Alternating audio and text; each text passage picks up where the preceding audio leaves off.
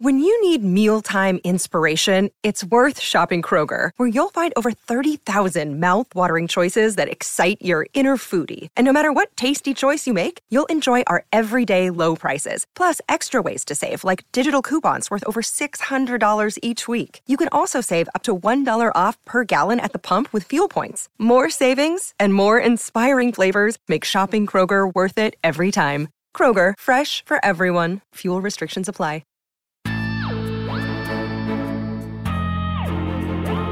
Welcome to SFF Yeah, a podcast dedicated to all things science fiction and fantasy. This is episode 19, and we're recording on February 9th.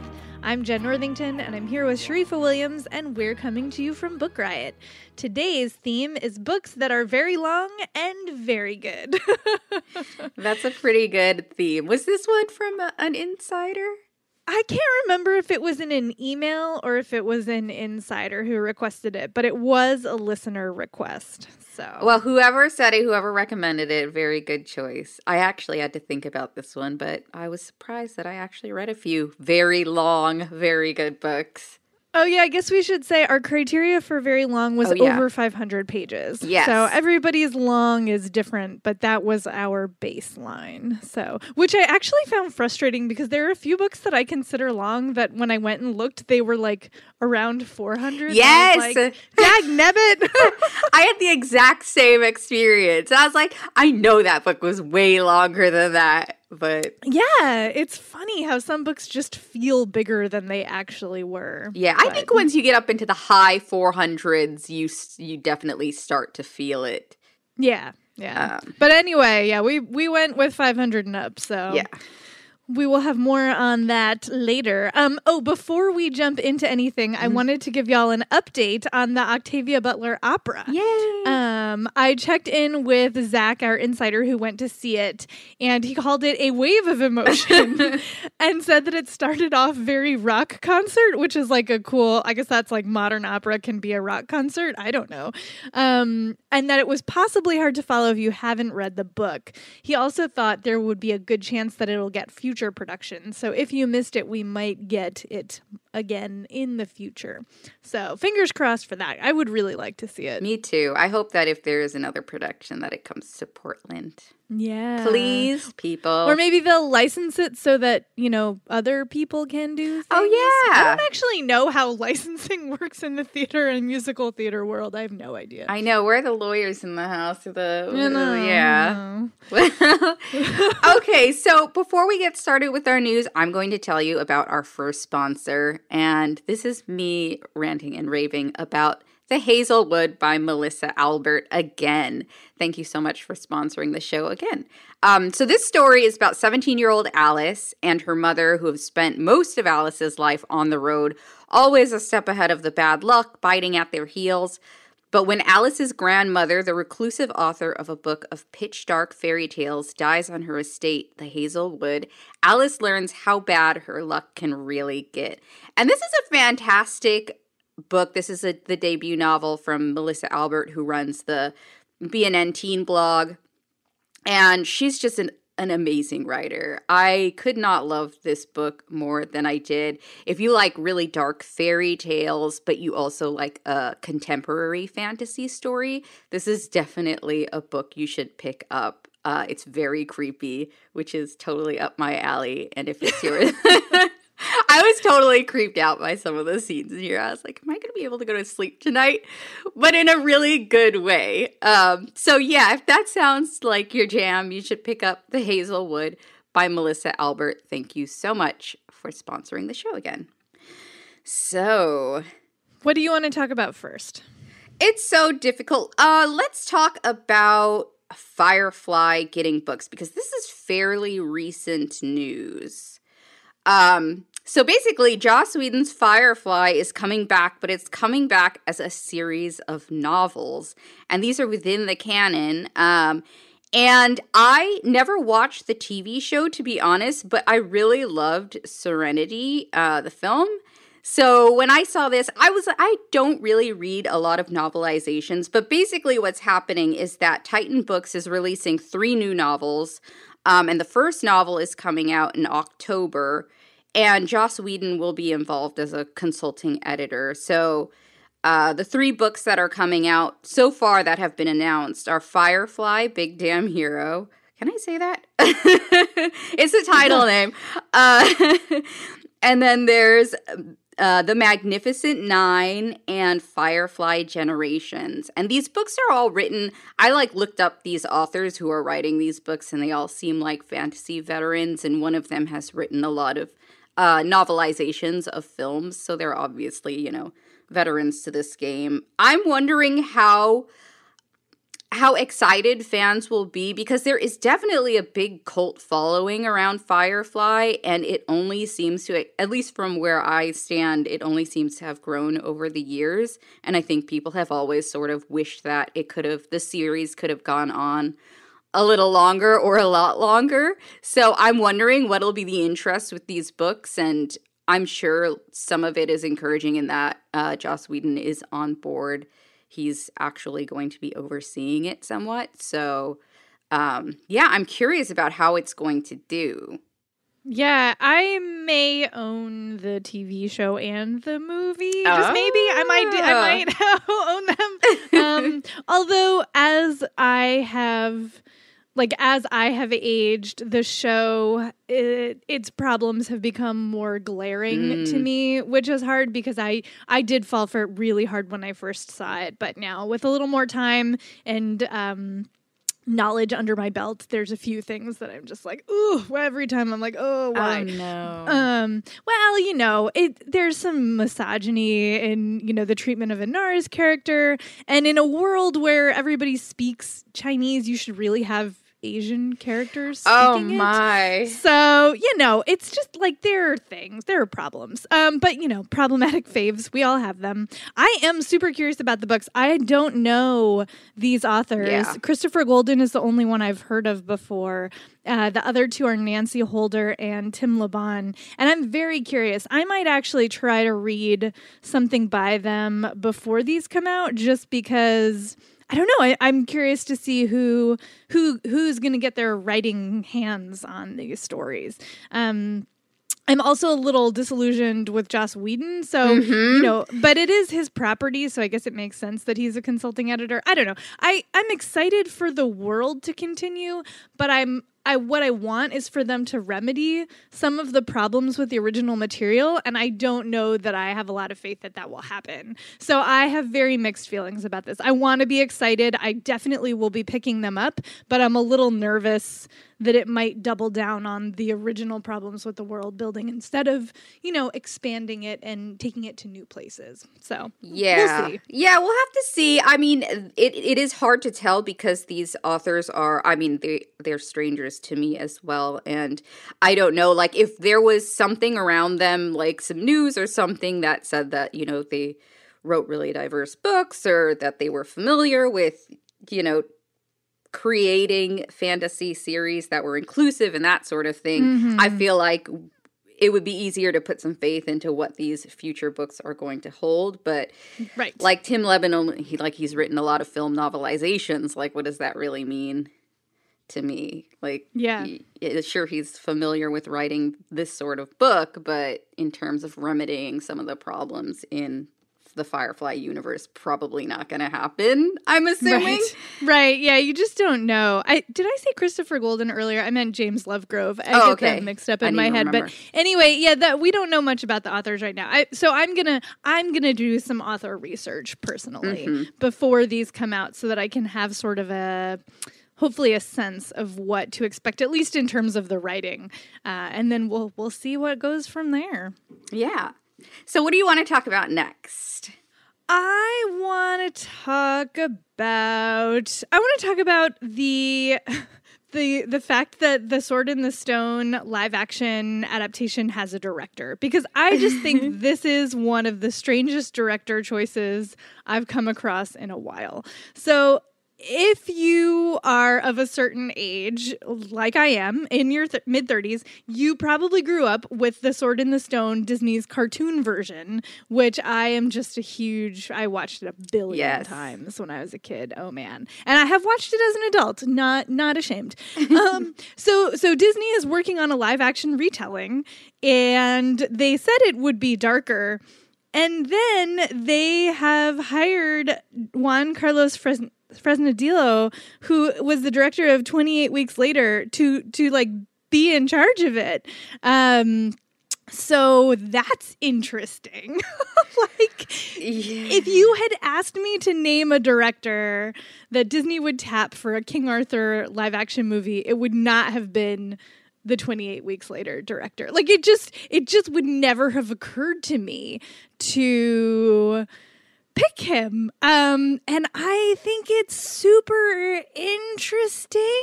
Like I'm here for new gritty King Arthur movies. I just didn't expect to get them from Disney.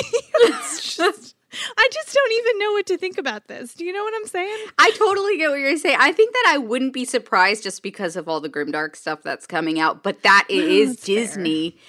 That it is Disney is the strange part. Like from other places, I could see that, but I'm like, this sounds like it could be like really terrifying if it's this guy. Like 28 Weeks Later was pretty scary. Yeah. And on top of that, the script is by Brian Cogman, who is a writer-producer for Game of Thrones. Oh, so my like goodness. You're just really doubling down on the grimdark.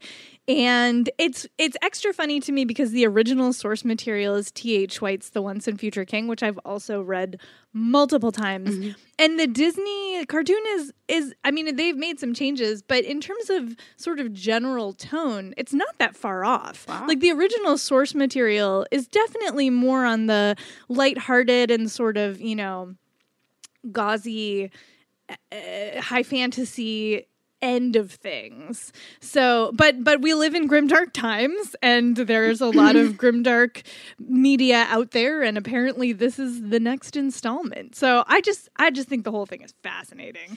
It is. I'm wondering if it's going to be like Disney is going to get the script and it's going to see what they're doing and be like, you know what, we need to like take it back a little, tone it down just a tad. Like maybe they don't really know what they're getting into. So it's going to be interesting, like how those dynamics end up working out and what we actually get as a result of these two very different entities coming together. And now all I can think of is like, what if we got like a Madame Mim that was, I don't know. Oh my goodness, I love like Madame Bellatrix Lestrange-esque from Harry Potter. Like, is that what Madame Mim is going to be? Will they even keep Madame Mim? She's not in The Once and Future King. I don't know. I have so many questions. I'm so curious. They had better keep Madame Mim because she keeps that movie alive. She's the best. She's so awesome. We'll see. I am actually looking forward to watching this. I haven't read T.H. White's books, and I really should. It's one of those things that's perpetually on the list. But I love all things Merlin, so I'm kind of looking forward to it, even though it might be very strange. There's a separate Merlin book too, if I'm recalling correctly, by T.H. White. I think you could just read that one. I'm gonna go right to my Libby app after this. They're not sponsoring the show, by the way. Just use them. Okay. Goodness, where do I even go next? Should we just get into like? There's so much Star Wars news right now. Yeah. I put in like 3 different stories, and I was like, why did I do this to myself? But okay, so the main thing. I was going to say it feels like there's a lot of Star Wars news, but I guess there's always a lot of Star Wars news. And Lucasfilm has announced yet another new batch of Star Wars films to be written and produced by Game of Thrones creators David Benioff and T.B. Weiss. And, of course, the Skywalker saga is ending in 2019. And this is different than, this isn't director Rian Johnson's. This is not attached to his project with his all-new Star Wars trilogy. plus this other unrelated series of films. There's just so much going on. There are so many expansions of this universe happening right now. So that was really interesting, and there is not a lot of information about this new series yet, and it just says that, once Game of Thrones wraps up this final season, they're going to get started on this new series of Star Wars movies. And it didn't say it's a trilogy or anything, so we don't even know how many movies are going to be involved. So I am admittedly feeling a little bit of the fatigue similar to the Harry Potter fatigue, where I'm like, oh my gosh, I can't even keep up with all of the things they're doing. And I know this is like a huge, expansive universe, so they have a lot of places they can take the story and a lot of characters they can play with. And we just got the new trailer for Solo, a Star Wars story, right after the Super Bowl. And that was the one, if you don't recall, that was fraught with its director changes after Kathleen Kennedy fired Christopher Miller and Phil Lord because of creative visions that were differing. And now it's directed by Ron Howard. So there's that movie as well. Are you as overwhelmed as I am, or are you really excited about all of these movies? No, I'm definitely on the overwhelmed side, especially with the Game of Thrones guys coming on board. Mm-hmm. I'm not feeling that. I kind of lose my words about this one just because, sure, we know they can tell a good story, but like, do we need them to tell another story? Like, give me some variety. And there's a piece that we'll drop in the show notes about the number, like 96% of the Star Wars universe films were written and directed by white men. And could we do something different? I really, there's a lot of great points in this variety piece that are just, it's just nice to see somebody articulate them. But I will confess regarding the Han Solo movie, if Donald Glover was not in it as Lando Calrissian, I might not even be considering watching it. Yeah. And the only reason I am considering watching it is because Donald Glover as Lando Calrissian. Like, what? But I don't know the guy playing Han Solo, which is maybe the point. But I just, and honestly, his backstory is something I would read about, but I'm not sure I needed a movie. But I get that there are fans out there who want it, certainly. And I am curious to see on screen. Like, I always love Chewbacca. Chewbacca is another favorite. So it would be fun to see those characters get more screen time. But when I watched the trailer, I was just kind of like, it left me feeling very meh. Like, I don't know. Somehow I'm missing the excitement for that I know others have. And I can't quite put my finger on if it's just fatigue or if this story is just not for me or what it is. I don't know. I do not know. But I will say that I will go see the final Skywalker movie in the theater. I'm really glad I went to see Last Jedi in the theater, but I might wait on Solo and any others. I might wait and not go to the theater. Yeah, I'm the same. I don't feel any sort of urgency to go see these right away. And I mean, in my mind, when I saw that Solo trailer, it just looked like they really wanted to experiment and do something that looked very different stylistically from the other films. And I'm like, I'm the same way. Like, I love Chewbacca, and, Donald Glover is probably going to be really amazing. But I think I probably have to have more interest in Han Solo to really invest, and I just don't have it. So there was like a tentacle monster in the trailer, and for some reason, that of all things, I was like, ugh, not again. Like, not that there's even been a tentacle monster in Star Wars, but it just felt very, I don't know. I'm full of meh is all I have to say about that. And I apologize for not having anything articulate to say about it. I know. Well, if anybody out there who's listening has differing opinions or you're really excited about it, feel free to let us know why. Yeah, tell me your positive feels. Yeah. Where's the wah? Yeah. But what can you do? Like, I'm sure there are going to be people who watch this, obviously. There are going to be a lot of people who are excited about it. So, I'm probably going to see it all eventually. It feels like you can't not see these movies. Like, they appear, they transform or come into your vision whether you like it or not. I mean, I really disliked Rogue One, and I saw it twice. Like, I don't even know how it happened, but I did. Like, it's just like that movie made me so angry a couple of times, and yet somehow I watched it twice. It's like just they're inescapable. It's the Star Wars paradox. It's a strange thing. Mm-hmm. Mm-hmm. Okay, that's enough Star Wars for me. Yeah.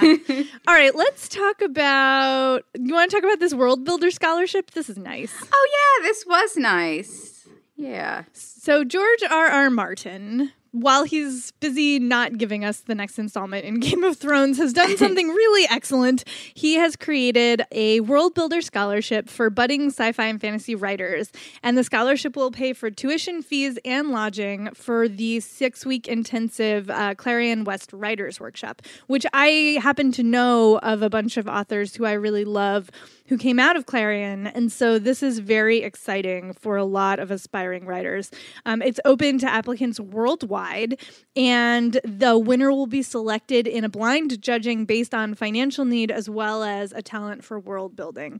And so I just think, because, the thing about writers' residencies is that they do offer a really great opportunity for a writer to hone their craft and to get to, find a mentor and work on a manuscript. But like, who can take 6 weeks out of their life and just disappear and go do one of these things? Like, that's a really difficult undertaking for a lot of people who have a day job and have to pay rent. And, what do you do for those 6 weeks when you're just not going to be making any income and spending money on being at a 6-week intensive? That's no small undertaking. So it's really lovely to see a scholarship like this come through. Yeah, I agree. I thought it was an amazing thing that he was doing. One of my first thoughts, and I think this was also talked about on like the Book Riot back channels, that it is very difficult. It's not like anybody who's in any sort of situation could do this, even if they're getting this money. Like, even me, I was like, ooh, maybe I should try and apply for it. And I was like, I don't think I can do this.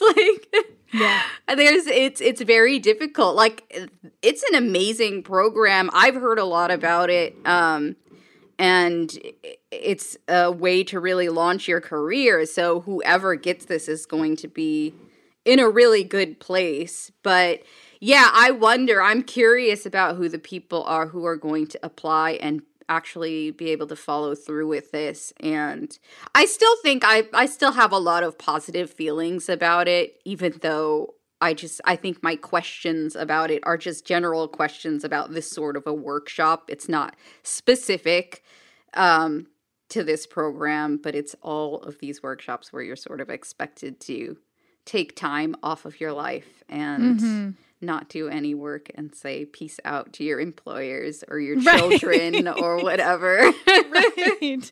Yeah, like, goodbye, significant other. I'll see you in a month and a half. Like, what? I know. Like, oh, okay. What would I do with my cats for 6 weeks? Are you allowed to bring cats to writers' workshops? Like, really, what happens? I don't know. These are important questions. They are. They are. Do we have time for another, or is it, we should probably...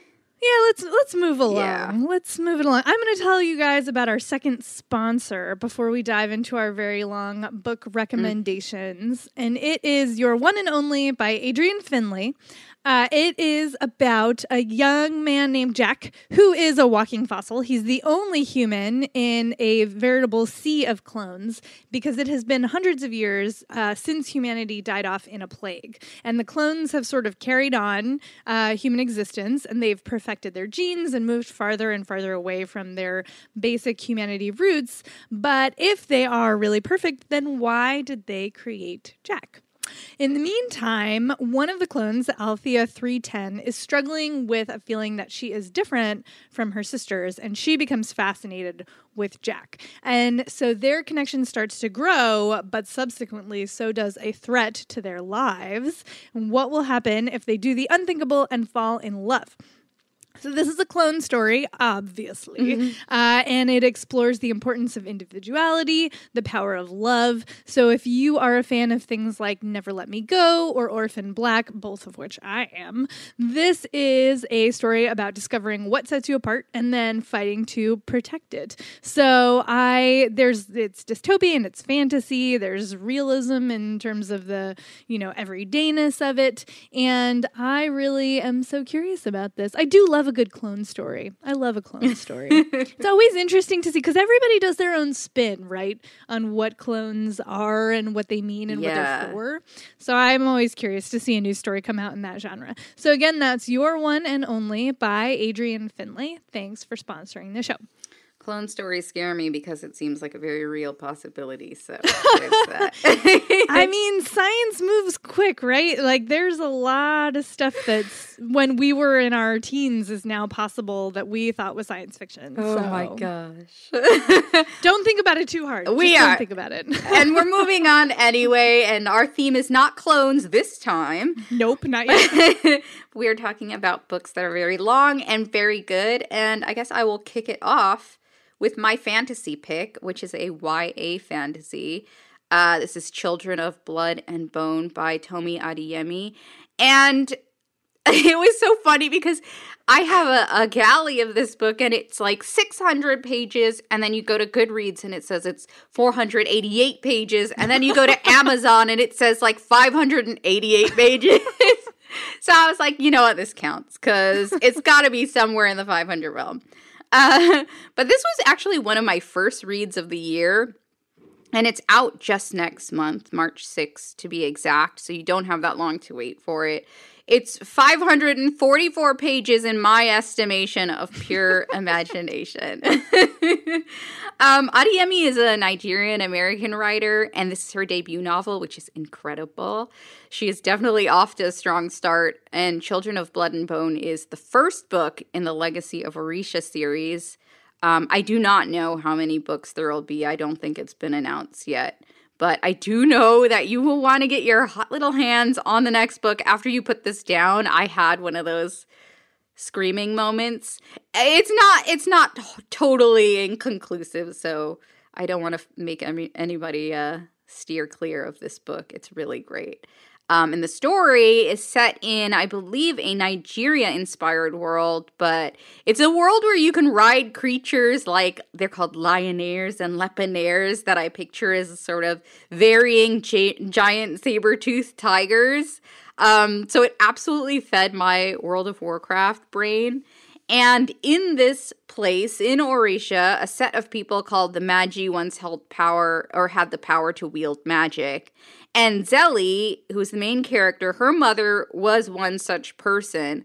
But after a violent clash between the Magi and the Orisha royalty, the Magi become oppressed and their magic is taken away, their people are enslaved, and Zeli's mother is killed. So this happens on the first page, and it's in the synopsis, so it's not a spoiler. It's like the entire motivation. And the story follows Zeli as she journeys to bring magic back to Orisha, and it's told from 3 different perspectives. So you've got Zeli, who's really headstrong. She's a very quick to anger young woman who maybe has the most to lose if she fails. And there's Amaris, who risks a life of privilege after she witnesses a terrible act by her father's hands. And then there's Inan, who's Amaris' brother, who's this young man coming up in the world, and he's one who would do anything for their father. And Zeli's brother, Zane, is also along for the journey. We don't get his perspective, though. And it's just a great group of characters to love and hate and love to hate. And they each have their own motivations. They're all unlike each other, which made their social dynamics really enjoyable. And Zeli did make me beat my head against the wall a few times because she's sort of the person who does not pause to reflect before acting a lot of the time. She's really impulsive, but I liked her for the very same reason. And a lot happens to her in the story, and her behavior makes sense. And also, people are just like that sometimes, and their flaws don't really negate their ability to be heroic, of course. So her will is strong, and I like that we also get Amaris, who's very shy and very reserved, but she also exhibits her own strengths and heroism. So you get two very different people who are both very heroic and who you grow to really love and root for. And a lot of the magic and lore in this book is inspired by Yoruba mythology, which is something I have a particular fondness for. And everything from the magic to the various settings is all really well thought out and really well imagined. This is a book I would put on that great world building list we were talking about before. You do a lot of traveling in the book, and I felt like I could see the sights and I could hear the noises in the markets and smell the jungle smells. And even though this book is really long, it moved along very quickly. And you all know by now, presumably, that I am a slow reader, but I did my version of powering through it and finished it in what I felt was record time because I could not put it down. The story just is really well paced, and the reading is easy enough in that I didn't get stuck in any dense spots or sand traps in the book. So I didn't often lose steam, except when it was like 2 a.m. and I really needed to put the book down and get some sleep because I had work the next day, which is a thing that happened a little too often while I was reading it. And this book already has a movie deal, and I'm super happy for Adeyemi. She deserves it. This book deserves it. I'm also crossing my fingers it gets a really healthy budget and a good director. I think the people who are involved with the Twilight movies are involved with this movie. I can't remember if they're producers or directors. But I feel like they're probably going to be able to afford, I'm hoping they'll be able to afford to make the visuals as lush and intricate as they are in the book, and that they make some good decisions about how it's adapted, because it was so good. I don't want any harm to come to the story. But this is the beginning of a really, what I feel is a very bold, beautiful, epic YA fantasy series. I'm really looking forward to the next book. And again, that was Children of Blood and Bone by Tomi Adeyemi. So I picked what might seem like an obvious choice, but I was doing a little research for the show, and I was asking in the Insiders Forum for a tally of who had read it, thinking that it would be like everybody would have read it. But in fact, only 1 out of the 20 people who responded to that question had already read Jonathan Strange and Mr. Norrell by Susanna Clarke. So I was like, all right, I do get to pick this. I'm going to talk about it. Have you read it? You haven't? I started it. Okay, yeah. It was too much for me. It was too much book. All right, so this book is 1,000 pages and it has footnotes. Like it is very long and it is almost scholarly. And this is where my nerd roots really show, because I was a history major in college and I was like, this book was written for me. Like it feels so real. It feels like the author is actually like documenting real people and real mythology. I was completely convinced that there was this whole tradition of the Raven King in English folklore that I just somehow had missed, and despite like having read what I thought was a pretty wide selection of English folklore. So I went diving into, my library searches and couldn't find anything, and I was like, oh my god, she made it up? Like what? So I really love this book. That being said, it is perhaps a very specific flavor. So let me tell you a little bit more about it. It takes place in the 1800s. And it follows 2 magicians whose names are, surprise, Jonathan Strange and Mr. Norrell. And Mr. Norrell is like a very dry, crusty dude who is also very insecure and jealous. And he can do magic and doesn't want anybody else to be able to do it. So he does things like buy up all of the magical texts and keep them away from anybody else who might read them. He encourages people to think of magic as not something that should be actually done, but only theoretically studied, which is the norm in this version of historical England. Lots of people study magic, but nobody can actually perform it, except for Mr. Norrell. And then Jonathan Strange happens along. He's like, you know, a member of the aristocracy. He's a dilettante. He doesn't have a job. And somebody's teasing him at some point about how aimless he is. And he's like, I'll become a magician. Haha. And then it turns out he can actually do magic, which of course drives Mr. Norrell absolutely insane. So Strange goes to be mentored / taught by Norrell. And this is because this is based in our actual historical record. Napoleon is a factor. This is during the Napoleonic Wars. And so, for example, Wellington is like, hey, great, send me a magician and we will use magic on the French.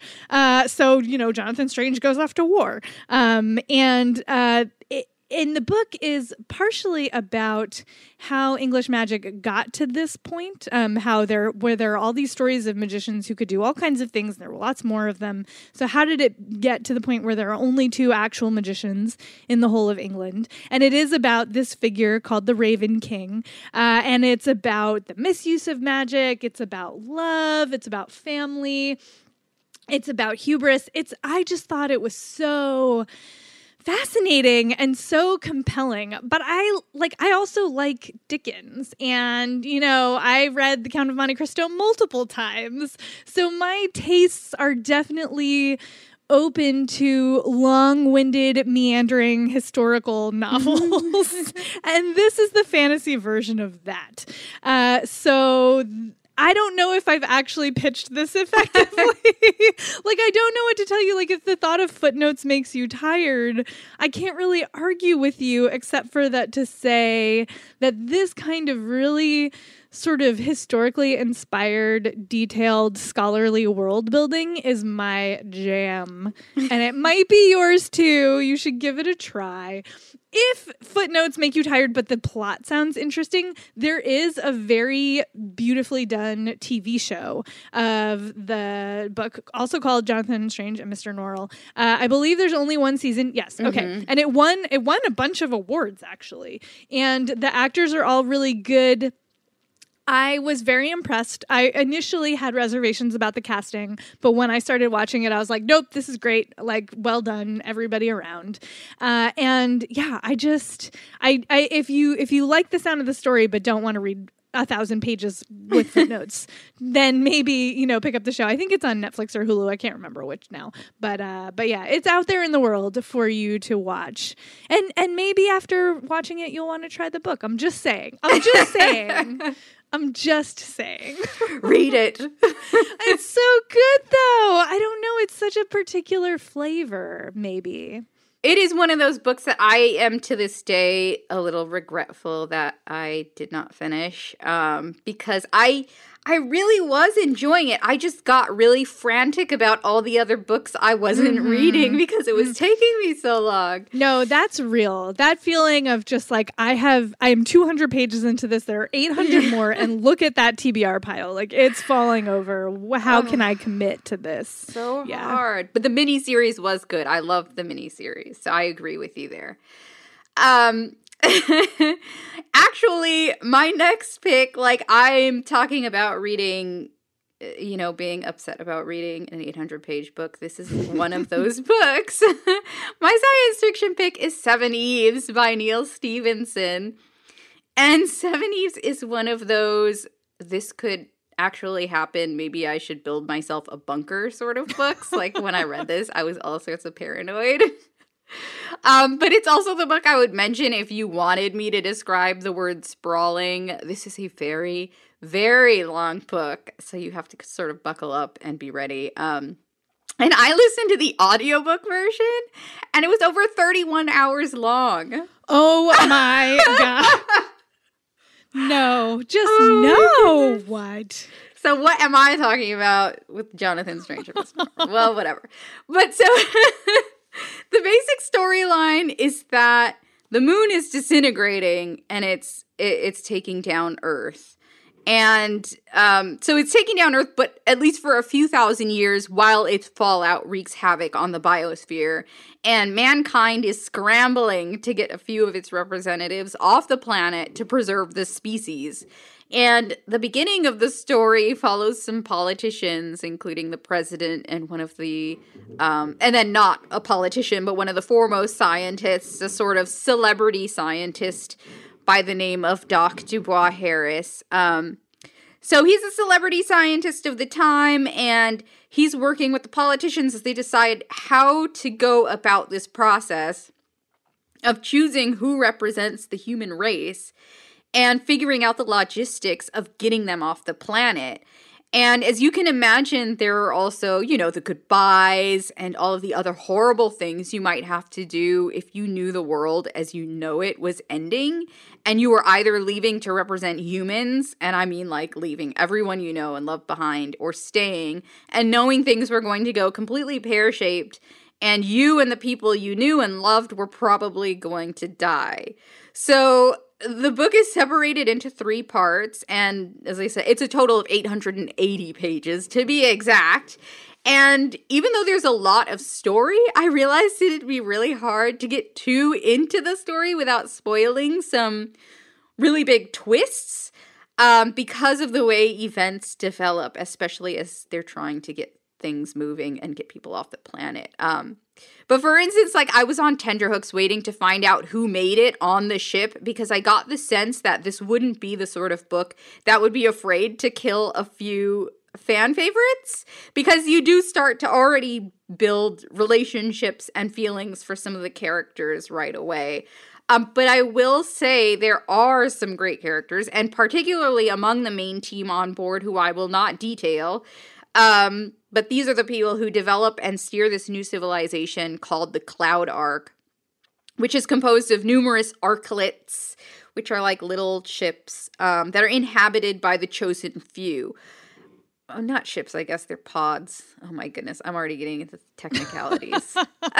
So there's like a great diversity of characters as well, and a global one, of course, because this is like, they're trying to represent the world globally and all the types of people, which is like sort of an impossible task. And I became very attached to a few of the characters, which is a very dangerous thing to do when you've got a long haul ahead as far as the storytelling goes, and when your characters are on what appears to be an impossible mission. And this sounds all very bleak, but the intricacies and politics of this scenario and how Neal Stephenson approaches them and considers how we might actually respond and what an interstellar society might look like how this social dynamics might play out, it's all very fascinating, to me at least. And you do feel some of the same dread you might have experienced if you, say, saw that movie Melancholia and had insomnia for days like I did. But I mean, I think I have just a fear of things blowing up in space and ruining my life. But you really want to keep moving forward to find out what happens and how it all shakes out. And the good news is this is a standalone novel, so you're not going to get through this giant tome only to realize you aren't getting the full story. And I know Neal Stephenson is really thorough with research and with his storytelling, but he takes the story way farther than I expected. So when I say this book is sprawling, I mean it is sprawling. This is not the sort of book where everything happens over a matter of years. So we talked about, I think, before Battlestar Galactica, and this book definitely gave me that vibe because I'm always looking for something to fill in sort of the Battlestar Galactica hole. This book gave me that vibe, especially with the politics and the complicated relationships and the intrigues. And also, this book was on Obama's summer reading list in 2016. Nice. And I really want to know if he finished it and what he thought, specifically because of some of the political aspects. Call us, Obama. Drop us an email, sir. Yeah, we're important enough, right? Come on. Totally, absolutely. We'll interview you. Yeah. Yeah, but I should note that this is definitely hard sci-fi. Neal Stephenson loves his minutia, so there's a healthy serving of technical detail. I don't especially enjoy that level of technical banter all the time, but, you know, I had that same sort of experience with Snow Crash and some of the research also by Stevenson, by the way. And yet that book still remains a favorite of mine. The characters and that, oh man, what's going to happen next feeling really got me through those bits. So if an epic Earth and human race in peril, Battlestar Galactica-ish intricate read is up your alley, you should definitely check out Seven Eves by Neil Stevenson. So you confess to not finishing Jonathan Strange and Mr. Norrell. I have a more embarrassing confession. I don't think I've finished a single Neil Stevenson book, and I've started at least 4. Oh, wow. I don't know that I've ever finished one. That's embarrassing, but it's true. That's not embarrassing. Everybody has their personal...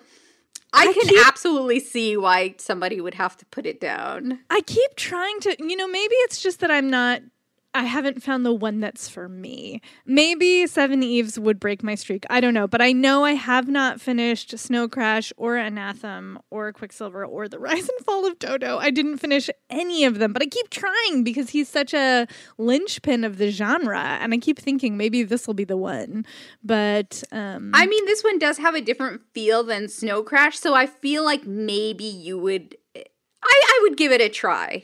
I mean, you sold it very well. Like, everything you described is something I'm interested in. Okay. So I definitely maybe one day will try to read That's good enough for me. I'll take that. Oh, dear.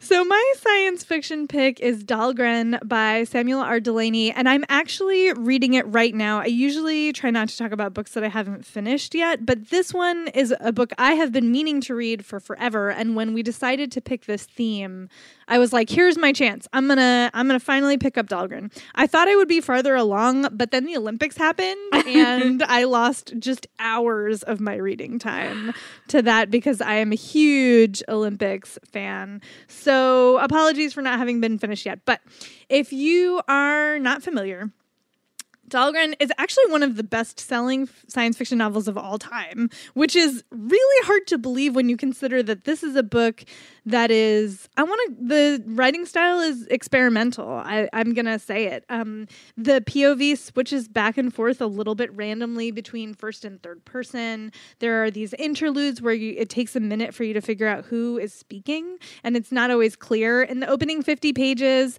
the main character, who doesn't know who he is, sleeps with a woman who then turns into a tree. Like, what is going on? It's a very strange book. The basic plot is that this takes place in the United States, and the city of Bologna is solidly in the Midwest. And something has happened. The population has sort of fled. There are just like squatters and, criminals and whoever like infesting the streets, and everything is a bit lawless. Sometimes there's electricity, sometimes there's not. Sometimes there's multiple moons in the sky, sometimes there's not. And the main character, who does not remember who he is, he doesn't remember his name. He remembers like where he came from and his parents and things about himself, but he doesn't kind of know who he is currently. And he enters the city, and it's him sort of wandering around, having interactions with all of these different inhabitants of the city. And it is a very raw and violent book. And Delany is tackling questions of racism and gender and sexuality, and he's not doing it in a pretty way. Like, it is rough. It's rough. And the reason I've been wanting to read this book for forever is because it does have such a reputation, and Delany himself is such an interesting figure in science fiction. He's, one of the few prominent Black authors of his generation. There are obviously many more now, but when, he was writing, there really weren't that many prominent Black sci-fi authors. And he's just, he's sort of a legend at this point in sci-fi. And this is the book that, everybody talks about. And I I do occasionally love an experimental, like, long book reading challenge. My copy of this is 801 pages long. Ooh. And I did, like, for example, I've read Infinite Jest, and I'm really glad that I did. And so I don't mind doing some work, I guess is what I'm saying. Like, I don't mind doing some work if I'm going to come out the other end happier to have done it. And I already feel like this book is that experience. I do also love the feeling of my brain being stretched, if that's a thing that you've experienced, like a book that takes your brain and sort of bends it out of its normal pathways, and when you finish, you're like, I just feel like my brain is different now. I do also love that feeling, and I'm already having it. So this is sort of my big reading project for this winter, and I'm glad to be on it. Although, again, not like the most comfortable ride ever. It's really uncomfortable in some parts, but sometimes that's good. So yeah, that is my in process notes about Dahlgren by Samuel R. Delany. I feel like I have to read this. It's one of those, like, maybe it's a classic, a must-read classic that I haven't even heard of, which is sad. Yeah. It's he's written other things that are shorter, so I kind of was biting off a lot to chew on when I picked this one up. I remember Nisi Shawl recommending Babel 17 as her preferred intro to Delany. It's only like 200 pages long, so much more sort of manageable. But I have this tendency to like dive in.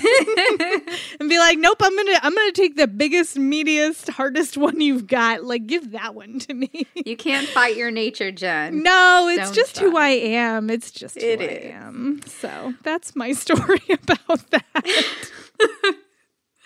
And that's it for our show. So thank you so much for listening. You can, of course, always email us at sffyeah@bookriot.com. And please do review us on Apple Podcasts. It helps people find us. We love to hear your feedback. And you can also find us online. I am on Instagram. I'm at @Zainab Williams. That's SZAINAB Williams. And how about you, Jen? I am on Tumblr these days. It's jenirl.tumblr.com, and that is Jen with 2 N's. And that's it for us. Until next time.